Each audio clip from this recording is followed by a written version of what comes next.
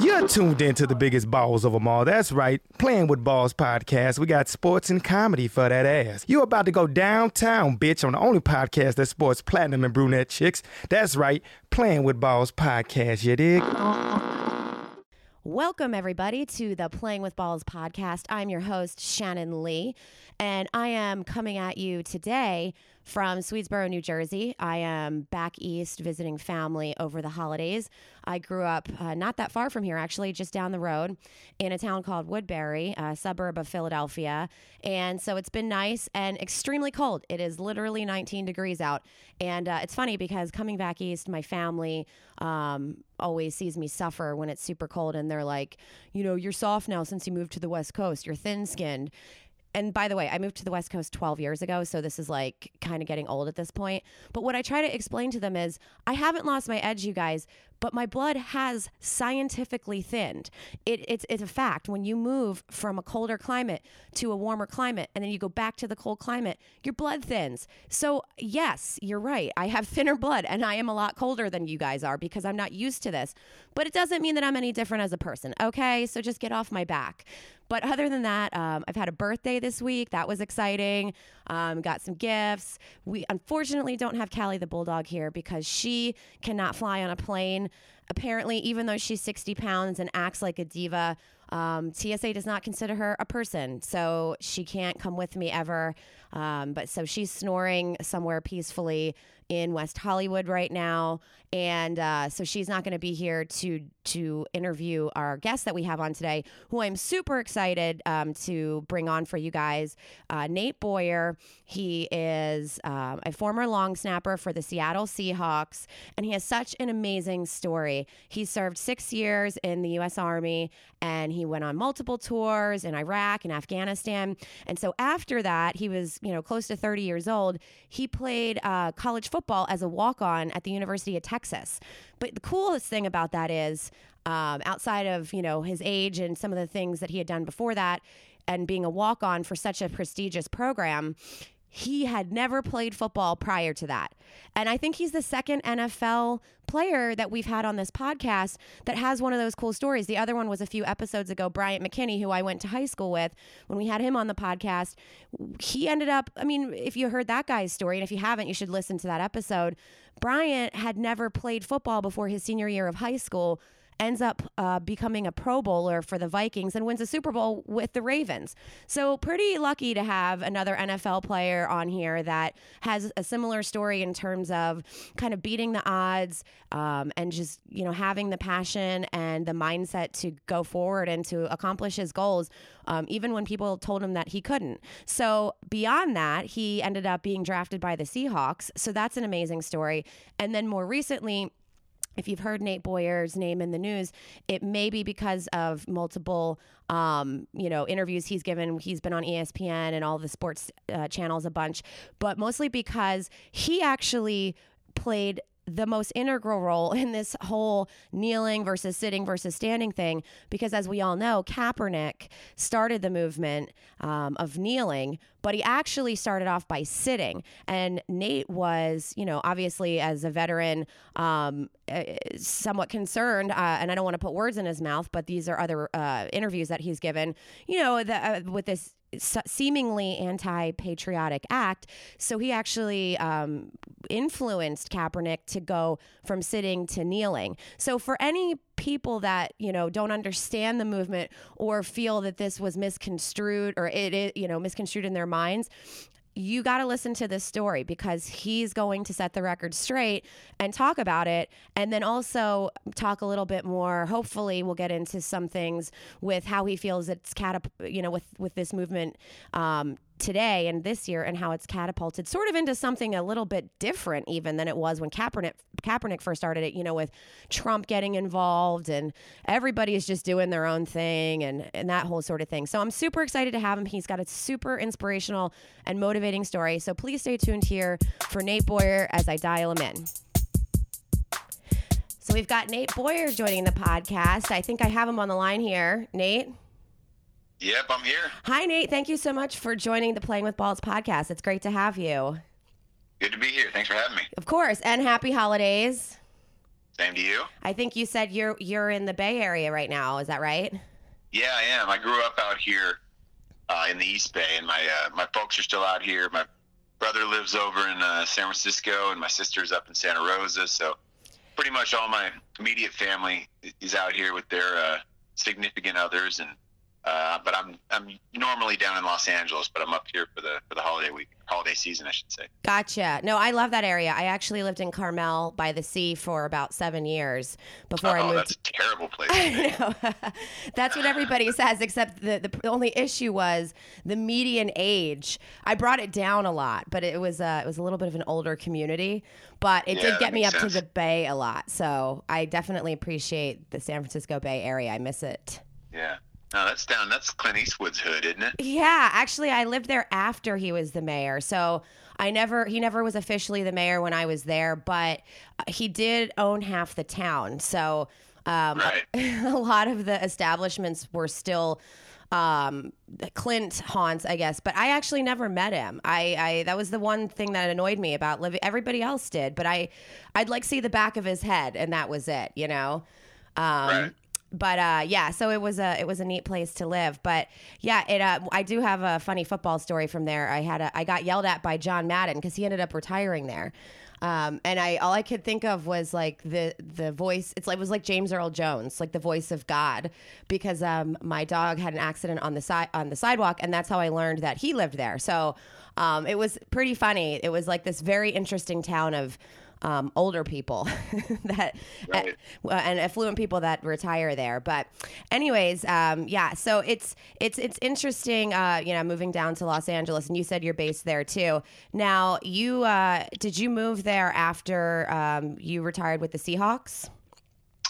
Yeah, so I moved down to San Diego when I was like 18 years old, and then up to LA when I was 19. Before 9/11 happened, and before I ended up joining the military and doing all that. So when I came back there, I came back there after the Seahawks.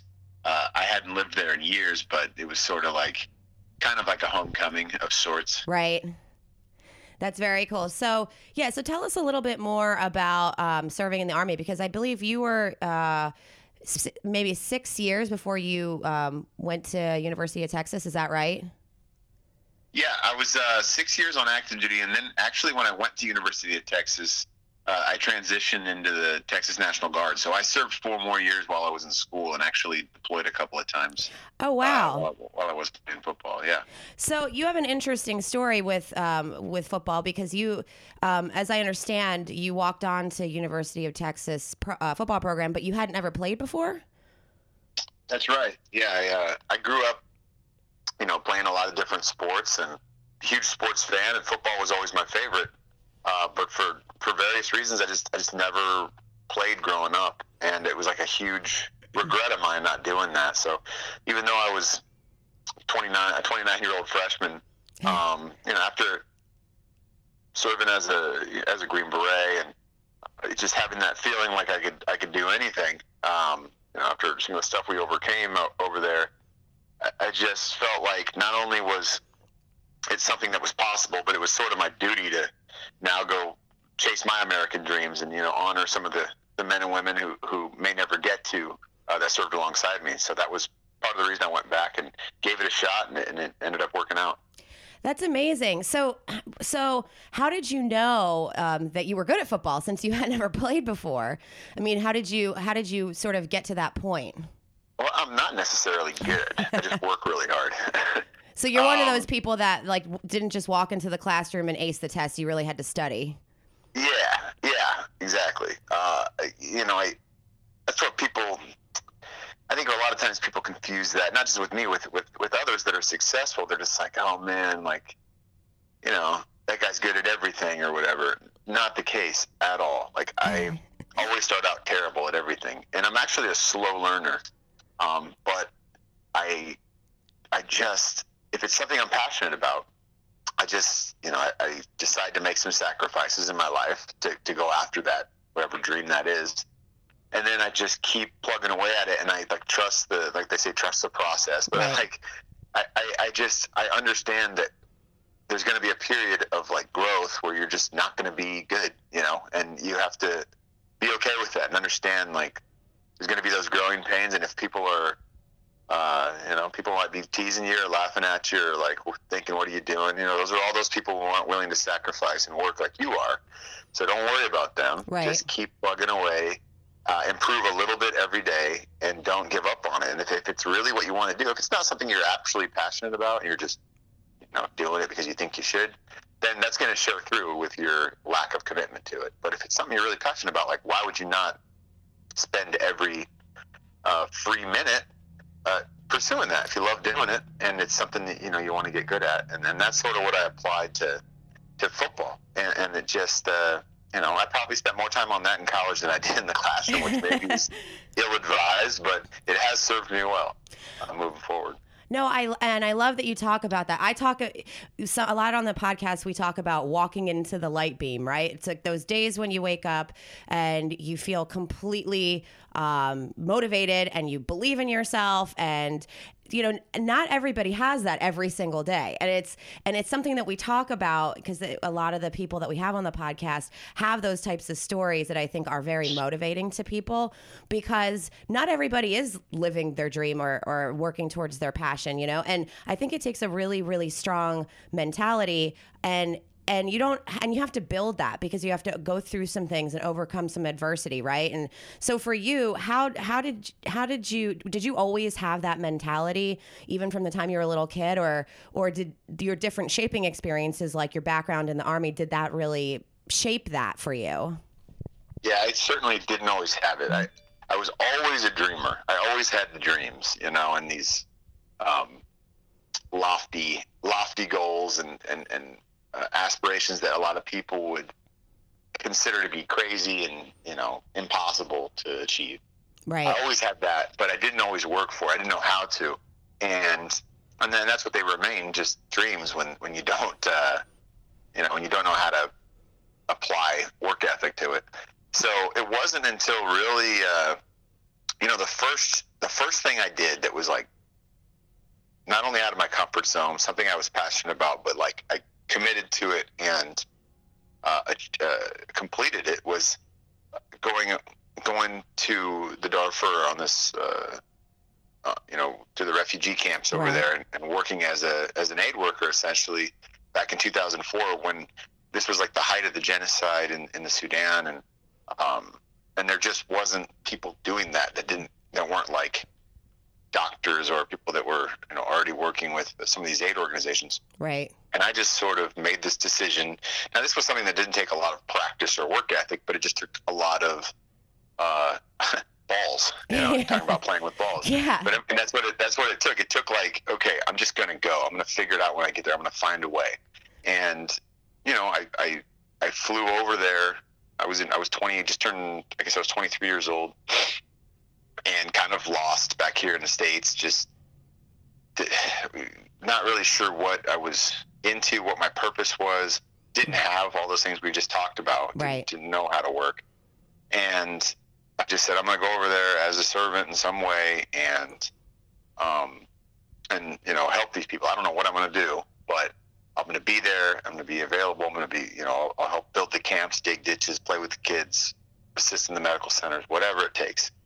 And I got told by all these aid organizations that I couldn't go because I didn't have a college degree and I didn't have all these, any special skills. And it was just like, I was like, well, I'm going to fly myself over there. I don't understand why you don't want me to go, or why you won't, right, let me help. And it was just like a matter of red tape or whatever, I guess. But I just did it. I just committed to it. I said, no, I'm going. And I just bought a plane ticket and I figured it out. I showed up over there and I BS'd my way out to the camps and worked for a couple of months. And it like completely changed my life because I had committed to something. I made a decision, something that was a challenge that not a lot of people were not only willing to do, but probably could do. And I made it happen. And once I had that little victory, I felt more confident that I could do these things. And then that led to my choice to join the military. And my experience over there I wanted to fight for people like that, for those that can't fight for themselves. And I wanted to be a Green Beret because it was, the most elite unit in the Army. And they work alongside indigenous forces wherever they go. And even though that was a huge challenge, it was like, I was so passionate about it. And I was like, you know what? Thousands and thousands have done this in before, and they're probably not that different than me. They're also human beings with faults and weaknesses, Right. but they just didn't quit, and I took that mentality into it, and during basic training, I was in terrible shape, and that all those weaknesses were highlighted, absolutely, but I became stronger and tougher, and I just stuck it out and kept working, and then eventually, that became a reality. And after achieving that, earning that Green Beret, I really did, and I still feel like I could do anything. Now, I have to ask you, is training for the military sort of like how they portray it in movies and on TV, where they scream at you and you have to do all these like silly things if you can't do it as fast or as hard as everybody else? Is there some reality to how that training is? There is, except montages last months. Yeah. Not 30 seconds. Yeah. So, but yeah, no, there's a lot of that. I mean, a lot of that's early on, no matter what course you're going through, whether it's basic training or whether it's, selection in the special forces or whatever. And a lot of it, I think, is to just see if you can handle that, Right. Can you handle somebody because people are sensitive, Yeah. We live in a sensitive time, unfortunately. I'm not just talking about, Right now, quote unquote snowflakes on the liberal side of things. People on the conservative side of things are extremely sensitive too. Everyone's just hypersensitive to, we can dish it out, but we can't take it. Right. And that's all about, like, can you take it? Can you stand there, somebody in your face, demeaning you, or, just breaking you down, basically. Right. And not always fight back, and just take it. It's just a lot of times it's just words. You know what I mean? Yeah. And can you handle that? Are you that mentally tough to handle that? It's not about being physically strong. It's about being mentally strong. And if you can't handle the truth, as they say, and still push forward with a smile on your face, and and kind of get past that, then you're probably not the right man for the job. I mean, I don't want somebody fighting alongside me that's watching my back in a gunfight that is sensitive. Weak, it's weak. Sensitive. Yeah, no, that makes sense. I can't do it. No, you're not. And that makes sense. And now that I think about it, we should probably have everybody in the whole country just go through a little bit of military training. Just like that should become a little bit. Yeah, I mean, it's not a bad idea, right? Toughen people up a little bit, because people are very, very. You can't do anything. You can't say anything, and that's actually, I think, one of the greatest things about being a comedian. I think I'm like the last left standing, like the comedians, because we can, to some degree, but in terms of being able to still say things, because that's sort of our job. So thank God for that, Yeah.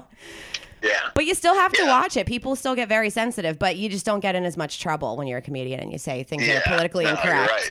You're right. I mean, it's an interesting time. I mean, we just.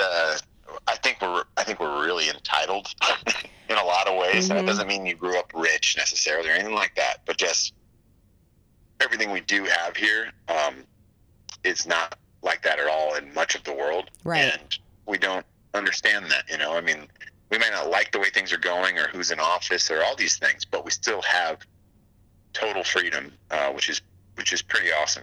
It is, and the ability to go chase your dream. I mean, that American dream idea is like an international thing, but there's not that many places you actually get to pursue it. And we just, people, that's just human nature, though. I mean, we love to bitch. We find stuff to bitch about, no matter how good our situation is. I do it too. I mean, we all, people in the military, we get back home and it's like, it's so nice here and everything's so accessible. You take things for granted without even realizing it. And, you find stuff to pick apart and complain about. But we do need to get back to getting tougher. And I think that starts with, getting off our handheld devices all the time. Oh, yeah. No, I would absolutely agree with that. I mean, and there was a study done about how much more people have ADD now or something like that, because of there's too much like stimulation going on, and it's like you can't nobody can focus because you've got 1,000 things going on your phone. And I think to your point, it's just like anything else. You're right. It's, we've never had to experience what it feels like to not have our freedom in this country. And then also, even like you said, you being in different environments caused you to really appreciate what we do have.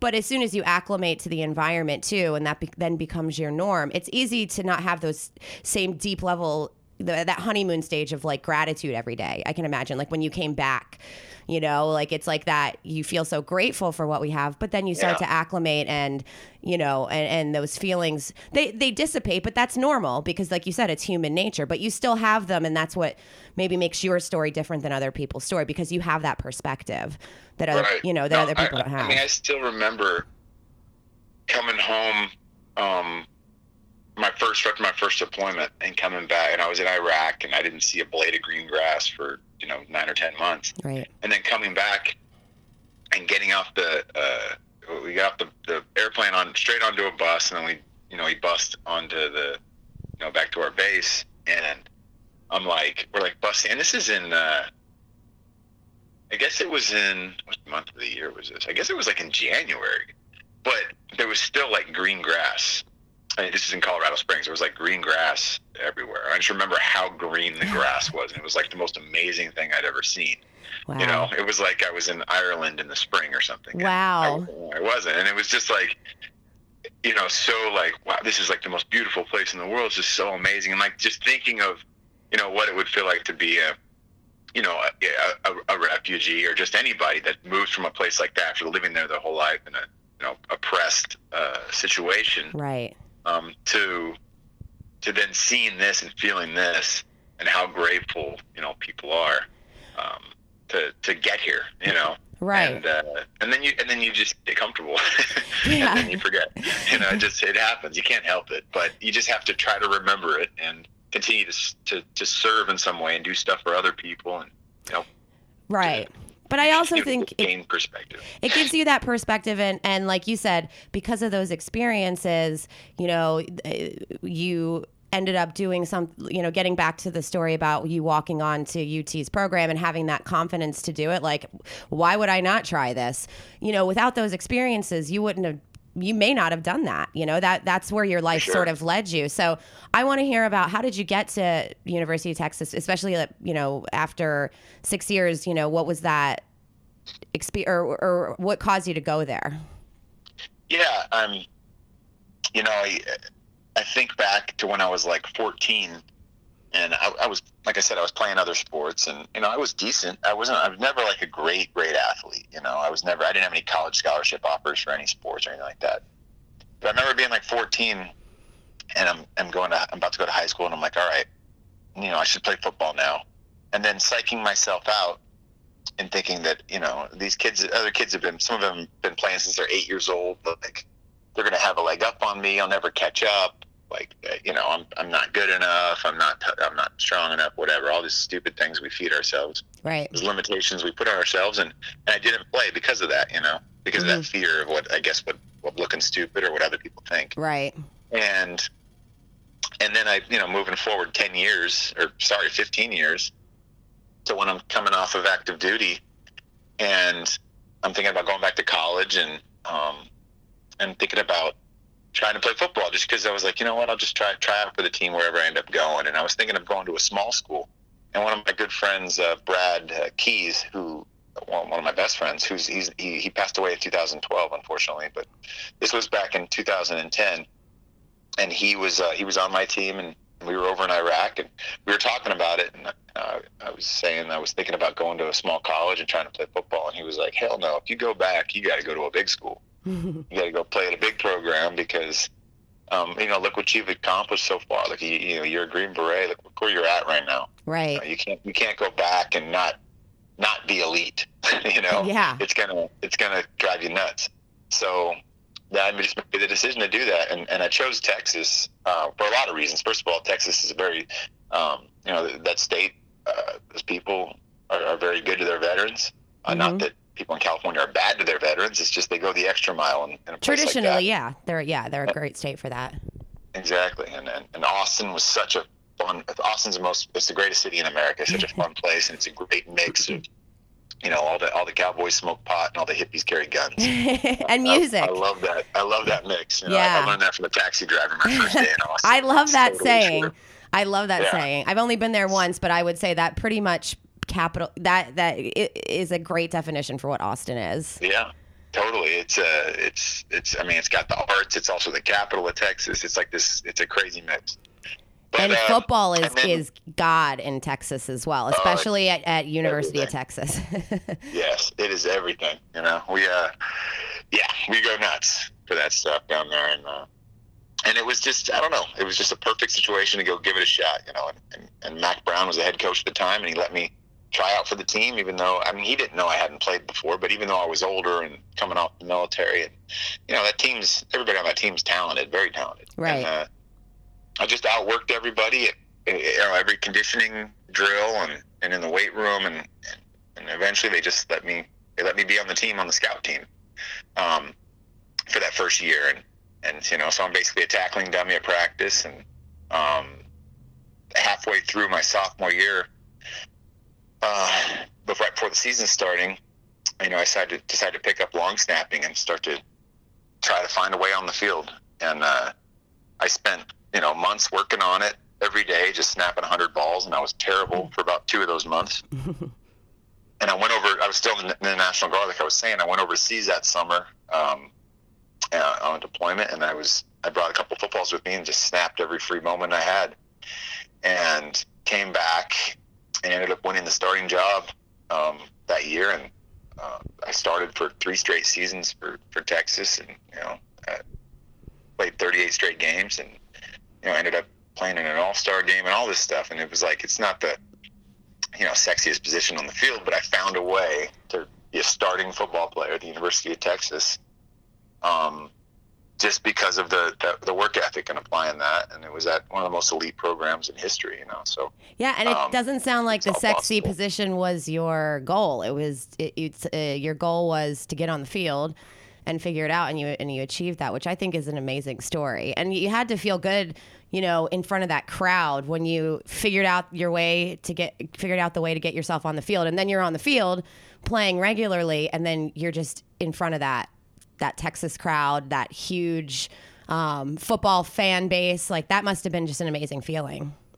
Yeah, it is. It's pretty euphoric when you're out there. There's 101,000 people in the stands, and it's wild, but for me, it was finding a thankless job that nobody wanted to do.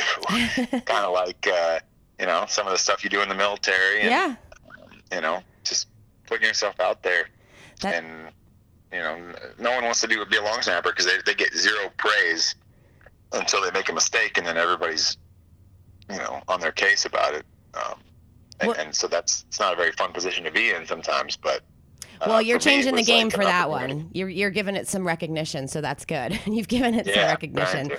No, that's amazing. And I want to. So then from there, you ended up as in the professional football league. Did you never think that was going to happen, or had you thought you met your goal, like when you did what you did at UT and said, if that's all it is, then that's fine, or did you say, no, I'm going to make it into the NFL? Like, what was that like?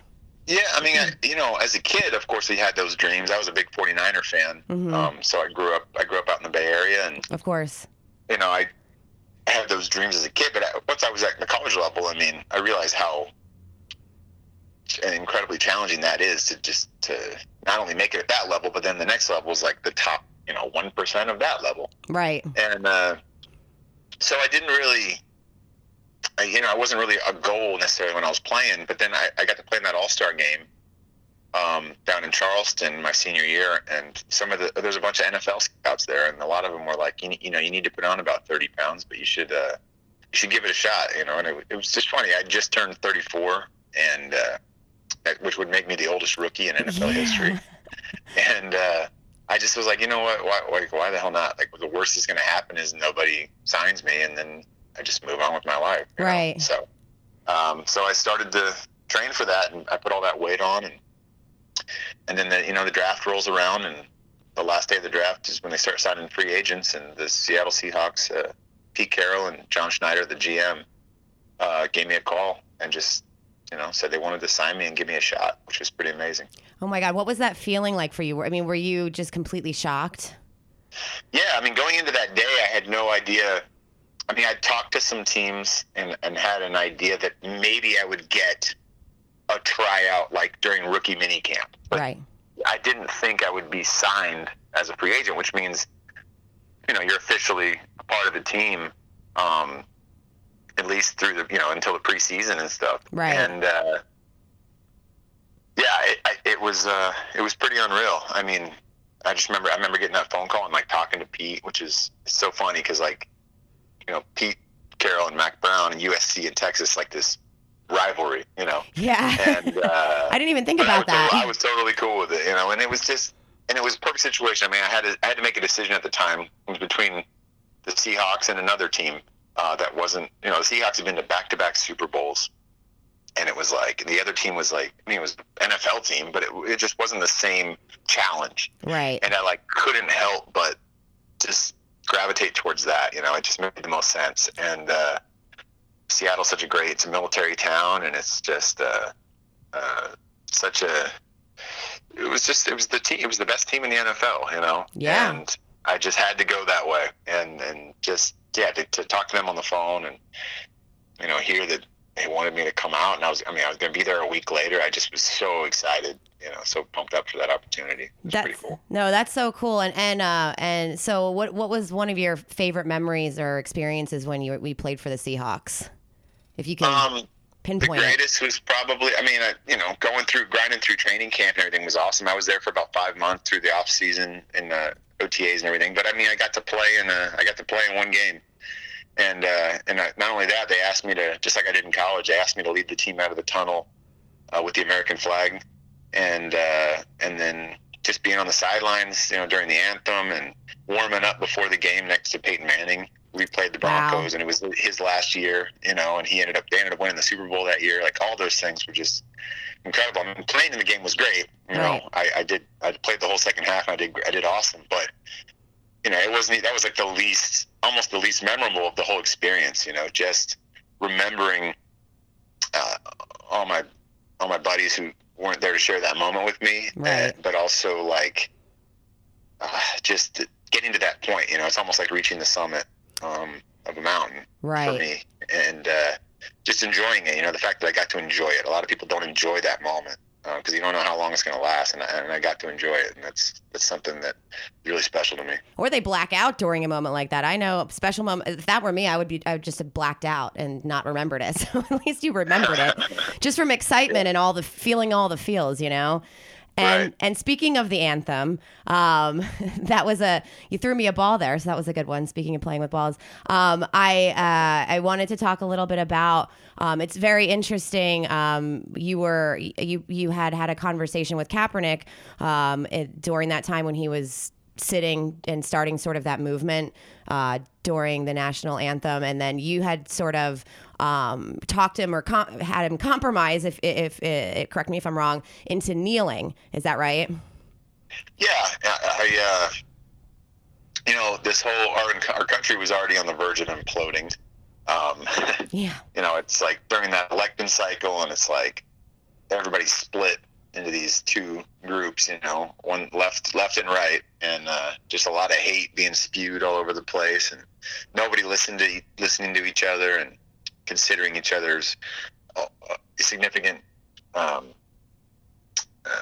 backgrounds and experiences as being valid. If they haven't experienced that, there was no perspective, right? Like we talked about earlier, and no listening going on.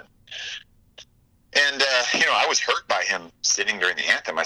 Anybody that doesn't stand with like pride, it like bothers me. It's not like I feel good. It's not like I'm like, yeah, protest, Right. But at the same time, like if somebody's hurting, like I want to try to alleviate the pain and make them feel as if they count and that I'm listening, and I want to do something to improve our situation in our country. And so he was sitting at the time. I got reached out to by a bunch of publications to write like an op-ed about it, which I think they basically wanted me to talk about why I thought he should stand, Right. And instead I said, no, I'm not going to do that. I said, I'll just write an open letter to him explaining my experiences and why it's important to me, but also that I'm willing to listen and be open-minded to somebody else's perspective. And through that letter, I mean, it sort of, first of all, it was published in the Army Times, which nobody reads. And it went viral anyway, because I think people were starved for that, like, middle ground, right. You know, to listen to a reasonable perspective on the whole thing. And Colin himself reached out and wanted to meet. And so, you know, he hit me up, and they were playing the Chargers the next night down in San Diego for the last preseason game. And it's like military appreciation night. It's, you know, it's September 1st. So it's just a few days, you know, days before 9/11. And it was like a big deal, and he was going to sit again, you know? And so I came down to San Diego from LA, and I sat down with him in the lobby of the team hotel, you know, just a few hours before kickoff. And we talked for like 2 hours about our experiences, you know, what was going on in our country and everything, you know. And he expressed that this isn't about, not only is this not about military, he's like, I appreciate a lot of the police officers that, you know, do it the right way and all this stuff. And I thought that was important for him to recognize that. Right. You know, and to not say you're not generalizing here. You know, it's important, because he'd warned things and said things before that sort of painted that picture. And so through that conversation, you know, he agreed to demonstrate in a different way, you know, and we talked about different options. And, you know, kneeling was one of the things that came up. And I thought kneeling was more respectful than sitting. First of all, kneeling alongside his teammates. Right. And I gave him all the reasons for that, and he ended up doing that. You know, he said, I will do that, you know. And he asked me to stand alongside him that night during the game. So, well, the anthem played that night. I stood next to Colin the first time he took a knee, you know, and I had my hand on my heart, and just like always, but showing that I'm willing to listen to somebody that, you know, feels a little bit differently. Right. And yeah, it was pretty powerful. I mean, that kind of took off, the whole kneeling thing, and you know, and now Colin's getting all these Man of the Year awards, and I don't get anything. I'm on a podcast with you. Hey, well, listen, thousands of people listen to this podcast. Okay, so okay, good. Yeah, it might not be GQ. It's a little bit more grassroots. I'm going to be the Playing with Balls Man of the Year. Cool. You are. Yeah, you are. And we vote at the end of the year, so I feel like you're going to be up there for sure. Now, it is interesting though, Man of the Year, but then also, but his, you know, career in the National Football League has been cut short. Do you think it's as a result of that solely, or that hurt his career in the end? No, I don't think it's solely that. I think it definitely contributes, but I don't think it's this collusion thing that a lot of people are talking about and leaning to. Personally, right. I think it's just strictly a business decision by these owners. I mean, for them, there's a lot of people in our country that disagree with it, that think it's disrespectful, and they're going to continue to think that, and they have every right to believe that as well, you know. And just because, you know, Colin can say over and over that it's not about this, it's not about that, it doesn't mean he gets to decide how people perceive it. Like, right. You don't get that. You don't get to make that choice. Right. And when you're doing that, you're sacrificing. You're making a huge sacrifice, and you're making a statement, but you're also risking quite a bit, and you have to understand that. I mean, that's the reality. And I think what he's doing is much more important than playing football anyway. So why, you know, I look at it this way. I think those owners, for the most part, are like, and this is definitely debatable, but for the most part, are like, look. If signing Colin as a backup quarterback, first of all, he's not a starting quarterback right now. Right. He has the talent for it, for sure. I mean, he went to the Super Bowl, but right now he's a backup quarterback. By signing Colin, am I willing to risk dividing my fan base, or, you know, losing half of my clients because I signed somebody that they think should not be doing what he's doing? Right. And that's a valid point. I mean, he could be looked at as a liability for sure. That he is. You know, it's business. They're in the business of making money, selling season tickets, all these things. Right. And it's a risk there, you know. And I've had lots of coaches and GMs and front office folks talk to me about all this. And I don't ever say, yeah, don't do it, bad move. I just, you know, I talk to them about the whole situation. talked about what, they asked me about what Colin is like as a person, and it's always very positive, because I think he's not a bad person. He's just not. And of course people argue that up and down too, but not a lot of people know him personally. I just explained to him about, what I know in the situation, and then, they make their own decision about that. It's not, it's just they're weighing the pros and cons. And for somebody, a backup quarterback is supposed to be on the sideline, relatively, quiet in the sense of like, they're holding a clipboard and they're sending in signals, and they're, always being positive and supportive, and they kind of stay out of the limelight. And that's not really where he's at right now. And it's not a bad thing, but that's just the reality. Right. No, and it's interesting too. And I want to hear your thoughts on how the kneeling movement has catapulted into something maybe else or different this year, with just the president getting involved, and Jerry Jones and some others within, that were vocal about their thoughts about it. And then it seemed to cause more people to kneel, and now coaches are kneeling. And so it seems to have almost turned into something a little bit different, not necessarily in a bad way, but then, what Kaepernick started, like the movement. Like, what are your thoughts about what's going on now? A lot of that I think is misplaced. I don't, when you're kneeling to protest President Trump's comments, that has nothing to do with what Colin was originally doing. And it's sort of, it's getting off the rails there, and you're taking away from the message by doing that. And, a lot of those coaches, the coaches were only kneeling alongside their team. Like, it was like a thing where they would take a knee right before the anthem and stand. It was like all these different, it was just getting all over the place. It was like the Star-Bellied Sneetches, Dr. Seuss story, Yeah. It was like, it just was getting really confusing, and there was a player for the Steelers who was an Army Ranger for 4 years and had 3 deployments to Afghanistan. And, he's standing during the anthem when the rest of the team was in the tunnel, and it's like he's counter-protesting by standing for the anthem. Right. With his hand on his heart. It just was like, getting out of control. And that's okay. And that when that's happening, that's really, that's really it means everything's really out of whack. And the only one thing that I would say that I think is positive about it, even though it gets away from the point, just for like what happens in the future, is maybe it does create over time some sort of unity. Where in a time when you were talking about this earlier, when everyone's hating on each other, when everyone disagrees, just such a lack of bipartisanship overall, and maybe it creates a unity, and it's not for a great reason, but that's the one thing that I say, Yeah, well, what the Seahawks have been doing since last season, since before all this, the stuff this year, since last year, they made a decision as a team to interlock arms and all stand together on the sideline. Yeah, I like that. Interlocking arms and bowing their heads, sort of in recognition of, some of the social injustices that do occur in our country, but still standing, And I thought that was cool, because it was a sign of unity.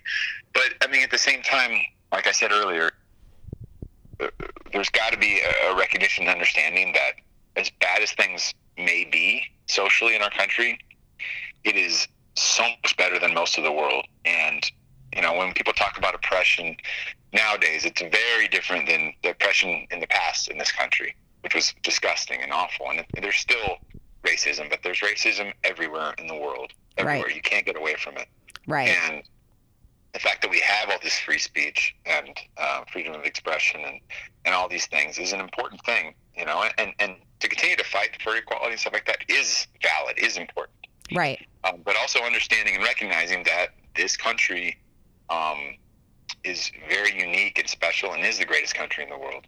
And what hurts a lot of people and what makes it hard is that that's when you're doing it during the recognition of the country, the flag, the colors. The reason we started playing the Star Spangled Banner at sporting events was to honor the military. That's the reason it began. Of course. So, a lot of people don't realize that, and that's important to understand. If you're going to do that, you should know the whole history of everything. And and realize that too. So it's a double-edged sword, man. It's a tough one. Well, it's but that's why it's an issue. No, and I think you articulated that really well, and you are definitely Man of the Year in Playing with Balls book. So how about that? And I think it is seek first to understand, then be understood. And that's, if everybody just lived by that mantra, then I think that a lot of those things that you're talking about would disappear, because it's a lack of understanding, it's a lack of education, and it's not a problem that can be solved overnight, but it's certainly a movement that you were an integral part of. And I think people, and if it's at all misconstrued, it's just because it's a lack of understanding at the end of the day. Now, I want to be respectful of your time and appreciate your insights on that. So as we near the end of this segment, I ask every guest if you have like a baller story, and then our guests know what our listeners are familiar with the baller story, but it's just to reiterate a story about, just a cool like moment in your life where sports played a role. A lot of times it'll be something that sort of emotionally connects you to sports, or anything that you can think of that it's sort of that baller moment for you. So Nate, do you have a baller story for us? Well, I mentioned Brad earlier, one of my best friends, right? Probably my best friend on my special forces team that passed away in 2012. So he passed on December 13th, 2012, and just a little over a week later, we were playing Oregon State in the Alamo Bowl down in San Antonio. And so, we're going through bowl practices. I talked to Brad on December 12th. December 13th, that evening, I get a call that he had passed from one of the other guys on our team. And, it was during like this super tragic training accident. He survived all these deployments, and then this happens. And so his wife reached out to me and asked if I would be one of the pallbearers at his funeral. And so I went out to North Carolina to carry his casket, and then I fly back out to San Antonio to meet up with the team just a few days before the game.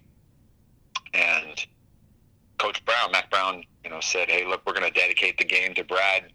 We're going to send game balls to his wife and his kid when we win the game, and it's going to be awesome. So just hang with us." And I thought that was really special. And so we go out there, and for 3 quarters we played terrible, and we're like, we're losing 27-10, I think.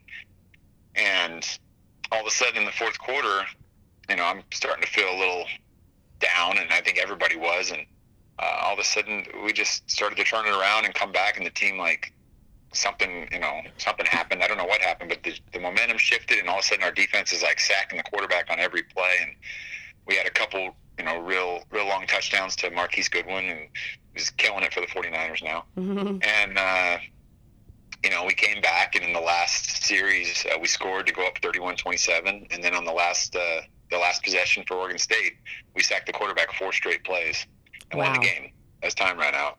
So it was really special. I mean, I still get chills thinking about it now, because it was like almost this hopeless moment. And, it was a week after I'd lost one of my best friends. And then we just, I don't know if it's, you'd love to think that Brad had a hand in that from heaven, or whatever you want to call it. But either way, it was just a special moment to get that done, and to be able to come back and win in that manner.